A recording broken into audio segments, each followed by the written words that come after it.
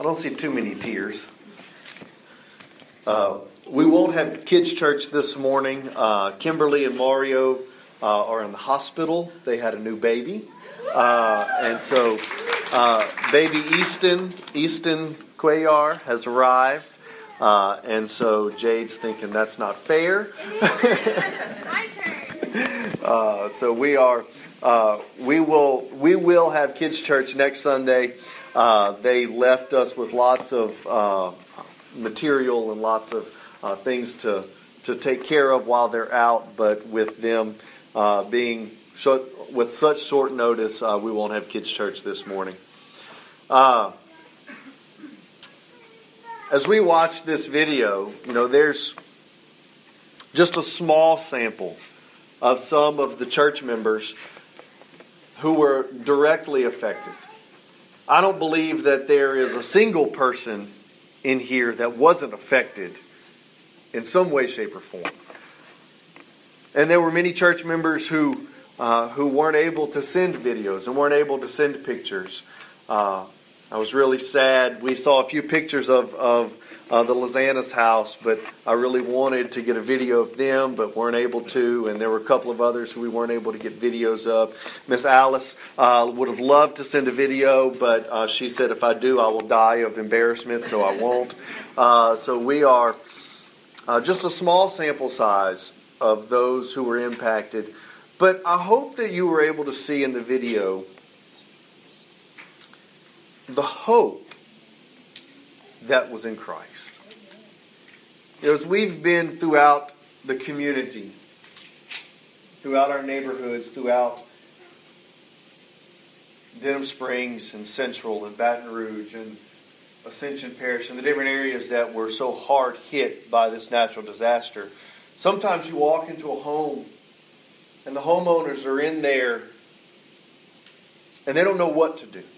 They don't know where to turn. There is a sense of hopelessness. There is a sense of we just don't know. We don't know where the help's going to come from. We don't know how we're going to get the sheetrock out. We don't know how we're going to replace that which we once had. We don't know how we're going to rebuild. We don't know if we'll ever be whole again. But I hope that in that small video, in that small slideshow, that you were able to see the hope that we have that's not in possessions. It's not in stuff. It's not in people. But it's the hope that we have in Christ. This morning, we're going to turn to Romans chapter 8, 28 through 37. And I know you're all thinking we're not in Matthew today. What's wrong? Romans chapter 8, we're going to read a few passages of Scripture, and we're going to look at the hope that we have in Christ because of who God is. Romans chapter 8, verses 28 through 37. Start when we hear Paul encourage the church in Rome. He says, and we know that God causes all things to work together for the good, to those who love God, to those who are called according to His purpose. For whom He foreknew, He also predestined to become conformed to the image of His Son, that He might be the firstborn among many brethren. And whom He predestined, these also He called, and whom He called, these also He justified, and whom He justified, these also He glorified. What then shall we say to these things? If God is for us, who can be against us? For He who did not spare His own Son, but gave Him up for us all, how will He not also, along with Him, graciously give us all things? Who will bring any charge against those whom God has chosen? For it is God who justifies. Who is the one who condemns? Christ Jesus is He who died, yes, rather, who was raised, who is at the right hand of God, who intercedes for us. Who shall separate us from the love of Christ? Shall tribulation, or distress, or persecution, or famine, or nakedness, or peril, or sword? For just as it is written, For thy sake we are being put to death all day long. We were considered as sheep to be slaughtered. But in all these things we are overwhelmingly conquered through Him who loved us. Let's pray. God, may we see your grace. May we see your mercy in the hardship. May we see your mercy in the trial and the tribulation. That we may proclaim your goodness and proclaim your grace to a hopeless world. In Christ's name, amen. I want to remind you this morning of Jesus' teaching at the end of the Sermon on the Mount.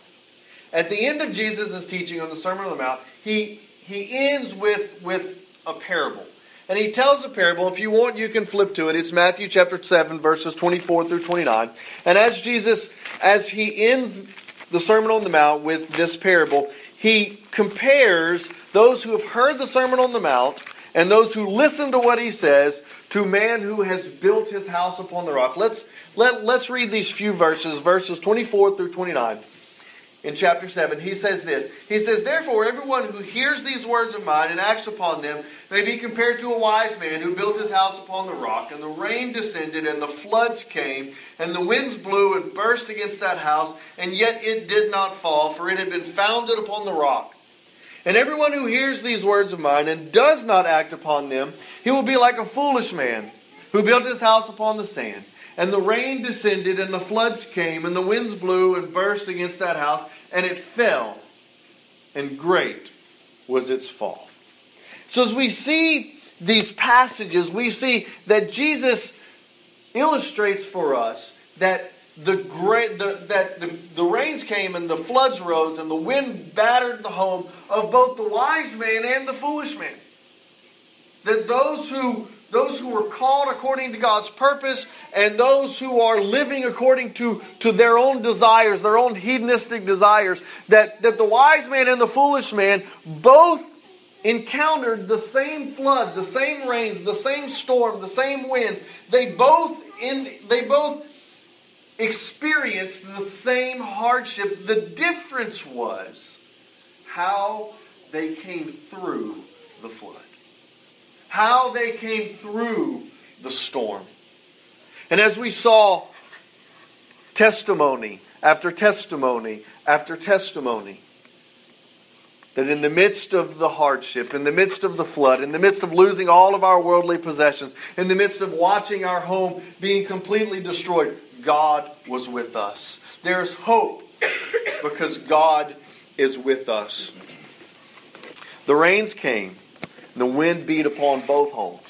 The Scripture never tells us that in Christ we will be absolved from any hardship, trials, or tribulation. In fact, Paul tells us the exact opposite. He says, all those who desire to live godly will be persecuted. All those who desire to live godly will encounter trials and hardship. James says it like this in James chapter 1, verse 2. He says, "Consider it all joy, my brethren, when you encounter various trials, knowing that the testing of your faith produces endurance." Notice that James does not say, "Consider it all joy if you encounter various trials." It says when. There is a certainty that you will encounter trials. You will encounter hardship. You will encounter difficulty. That is the nature of the human condition. Because in Scripture it tells us that whenever Adam sinned and whenever Eve sinned, that sin entered the world. And with sin entered death, disease, sickness, selfishness, pride.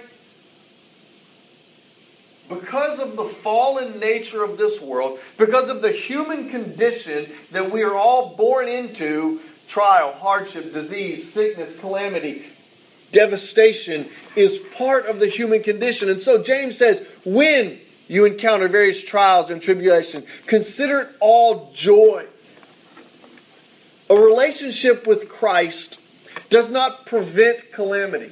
A relationship with Christ does not put us in some force field or put a barrier around our home or a barrier around our lives. For those of you who watch the floodwaters rise on Saturday and Sunday, you know that all too well. Amen?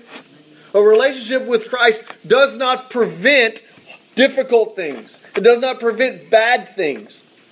As I sat in a hospital room and I watched my dad die, my relationship with Christ did not prevent his death. As many of you have buried loved ones, children. A relationship with Christ does not prevent calamity. It does not prevent natural disasters. Those believers in Haiti know that all too well today. So what is the purpose? Why is a relationship with Christ necessary? A relationship with Christ doesn't prevent calamity, but it does two things. And I want us to notice this from Scripture. It gives us hope in the midst of trial and affliction. And two, it gives purpose to the trials. First of all, let's back up to the text, Romans chapter 8. I want us to see something that oftentimes we miss in this passage. Go back to Romans chapter 8, verse 28. The very first words that we looked at. Paul said, "And we know that God causes all things." You see that? It does not say that God allows all things. It does not say that God will somehow manipulate certain things. It says that God causes all things. We know from the truth of Scripture, from the whole counsel of God's Word, that God is a sovereign God. That not a raindrop falls out of the sky and hits the ground. Not a leaf falls off of the branch of a tree and hits the ground without the foreordination and the providence of God. God causes all things. Whether directly or whether indirectly, God causes all things. We see in the story of Job that God indirectly causes the hardship and the trial that Job endures. Satan approaches God and says the only reason that Job still gives praise to your name and still does right is because you have blessed him with all of that, all of what he has. He has money, he has power, he has influence, he has family, he has wealth, he has everything. God indirectly causes the destruction in Job's life. He allows Satan to strip everything, including his health. We see that God is sovereign. When it rained, Friday, Thursday, Friday, Saturday, Sunday, and the Amite River swole, and the Comite River swole, and every bayou, and every canal, and every drainage ditch overflowed. Why? Because God caused it. Now, I don't want you to misunderstand the truth of Scripture. God is not the author of evil. James tells us that very clear. God is not the author of evil. God cannot be tempted. God cannot be engaged in sinful activity. But God, indirectly or directly, causes all things. And so, understanding the sovereignty of God, that God directly or indirectly causes all things, it tells us in Romans chapter 8, He does so for good. We just sang that He's a good, good Father, that He's perfect in all of His ways, that He is good and that He does good, that God is good. And in our finiteness, we may not always understand that. As you're sitting out there, many of your homes may be completely destroyed. And you're asking me, you're saying, "Preacher, tell me how this is good. Explain to me how this is good." I can't. For those of you who have buried children, explain to me how this is good. I can't. For those of you who have watched your loved ones suffer, who have experienced inexplainable pain, "Preacher, tell me how this is good." And the answer that I have for you is I can't.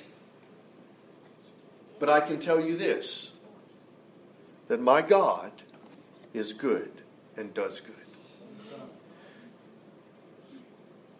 We have a finite understanding and a limited understanding of this world. We have a limited understanding of the next world. We have a limited understanding of God. We have a finite. We see dimly. Paul says it in 1 Corinthians 13. Now we see dimly. We see in part. But then, on the other side of glory, we will see fully as we are fully known.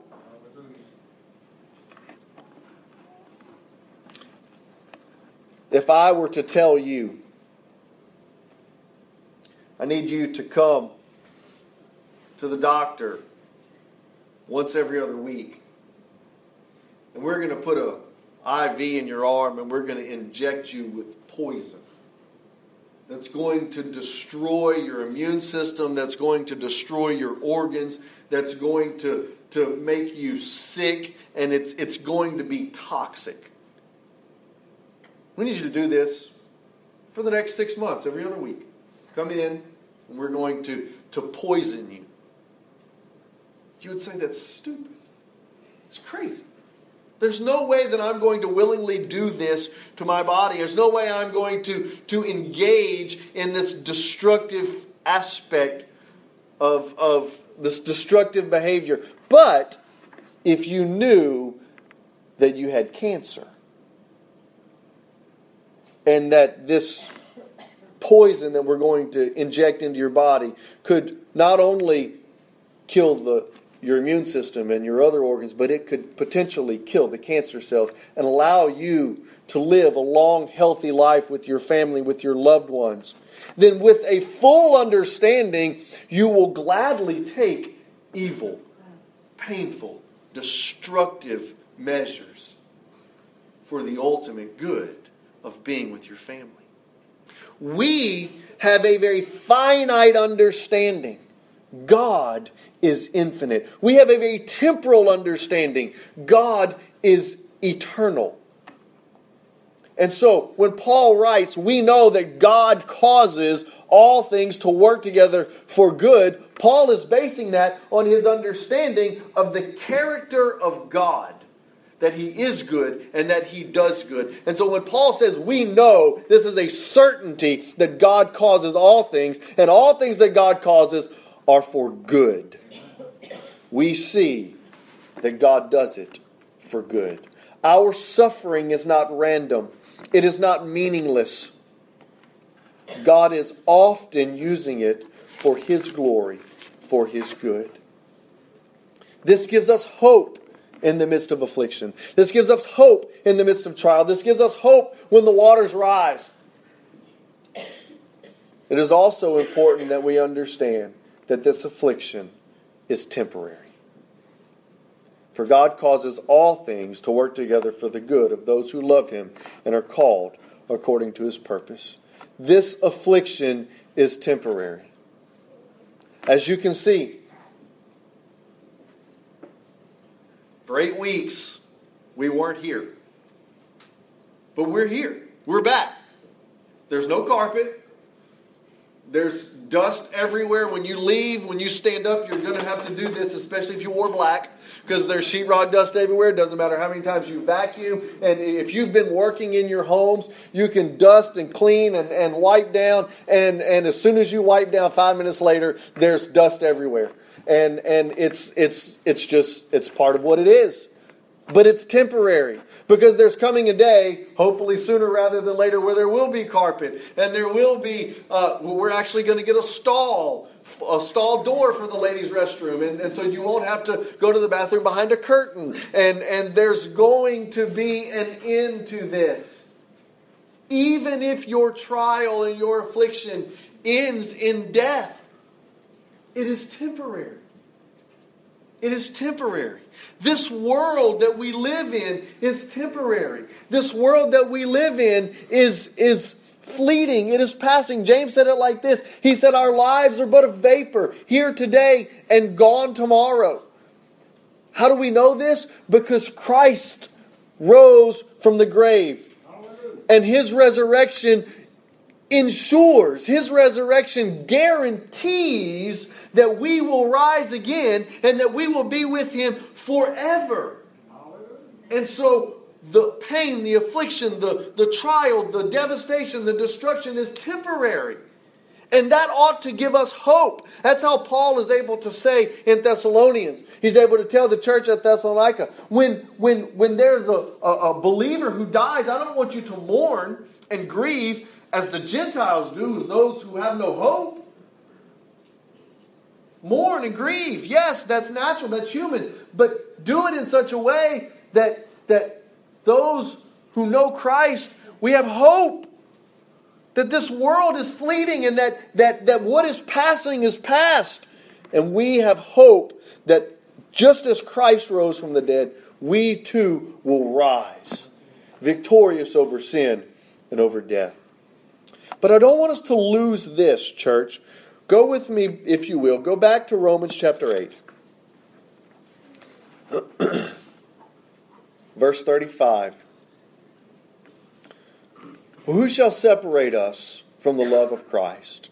Shall tribulation or distress or persecution or famine or nakedness or peril or sword? Verse 37. But in all these things we are overwhelmingly conqueror through Him who loved us.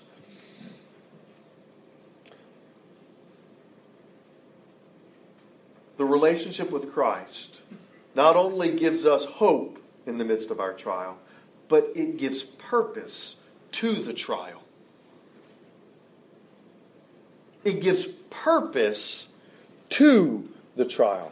The flood that God sent to South Louisiana was not arbitrary.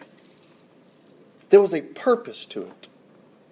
Just by show of hands, how many of you over the last couple months have spent time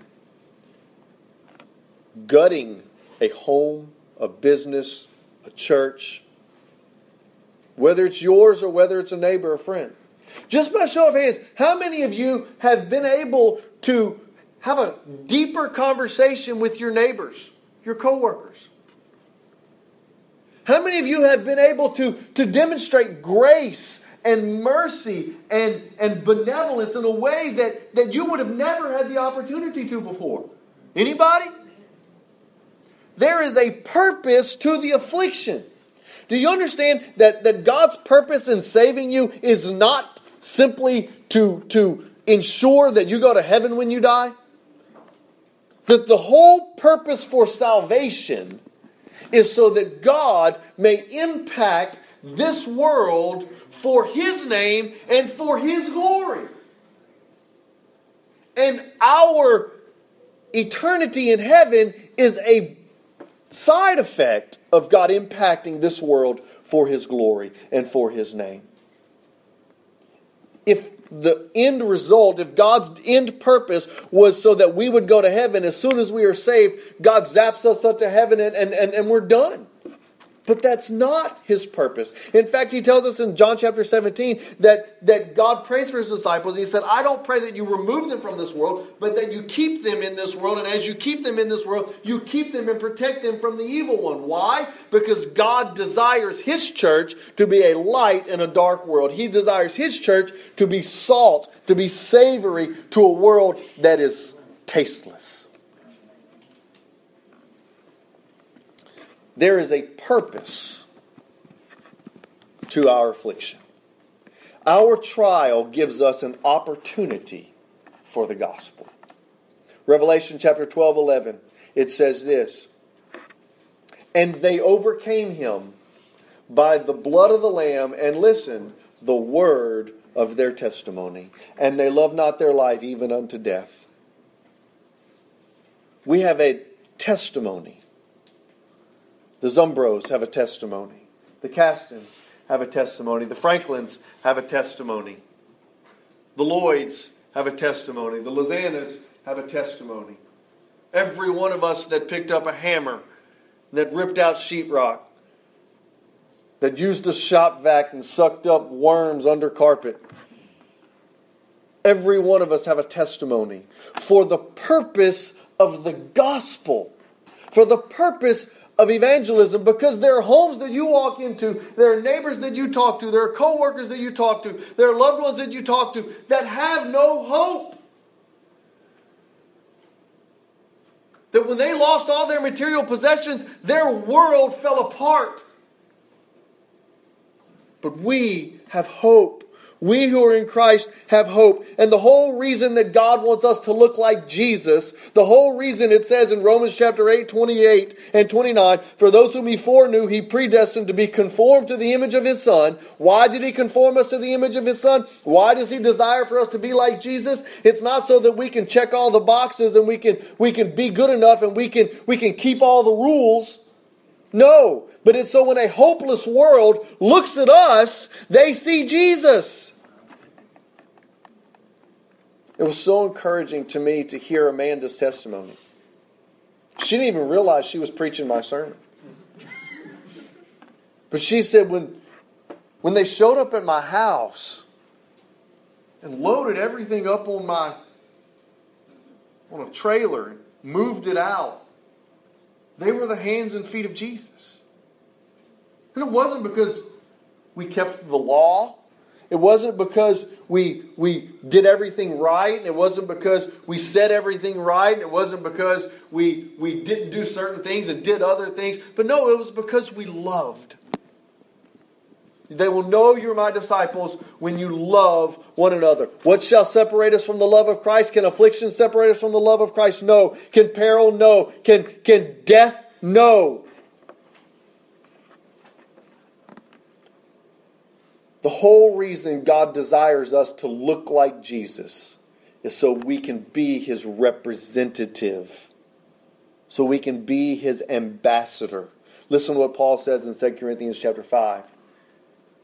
He tells us that we are ambassadors for Christ, as though God were entreating the world through us. Historically, the church has thrived in difficulty. During the reign of Nero, the church thrives. During the reign of Domitian, when they were taking Christians and throwing them in the Colosseum for sport,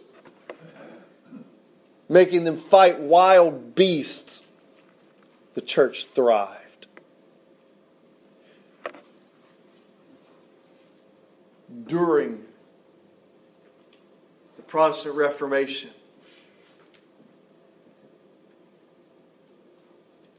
the church thrived. During a Cold War in Russia and Ukraine, the church thrived. During a communist regime in China, where they were literally killing Christians just for being Christians, the church thrived. The church thrives in difficulty because God desires to use hardships and use affliction to demonstrate His grace and His mercy and His power and His might to a world that doesn't understand, to a world that is hopeless. Why? Because there's hope in Christ. Because there's purpose in Christ. This morning, we gather here to celebrate what God has done. And what God has done is not simply put this building back together. But what God has done is paid the penalty for our sin. Hallelujah. What God has done is ensured hope for all of us. Building or no building. Sheetrock or no sheetrock. We celebrate because of who Jesus is and what He has done. Let's pray. God, as we celebrate Your goodness, may we be overwhelmed by the love that You have for us. May we realize that it is Your love and Your kindness. It is Your grace and Your mercy that purchases for us eternity. It is not our goodness. It is not our ability to keep the law. It's not our righteousness. For we know that we are sinners. Lord, we thank you for Jesus. Lord, we pray as we celebrate Christ, as we celebrate your goodness and your grace, as we celebrate your faithfulness to us in the midst of this flood, in the midst of this natural disaster. May Jesus Christ receive all glory. As we go into this time of invitation, maybe God has encouraged you. Maybe God has spoken to your heart, reminding you of His faithfulness, of His love. Maybe God's calling you this morning to be a part of what He's doing right here at Redeemer.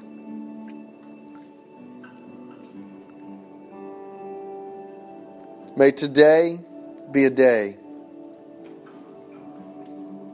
where we recognize His great love for us. Lord, we thank you for Jesus, and it's in His name we pray. Amen.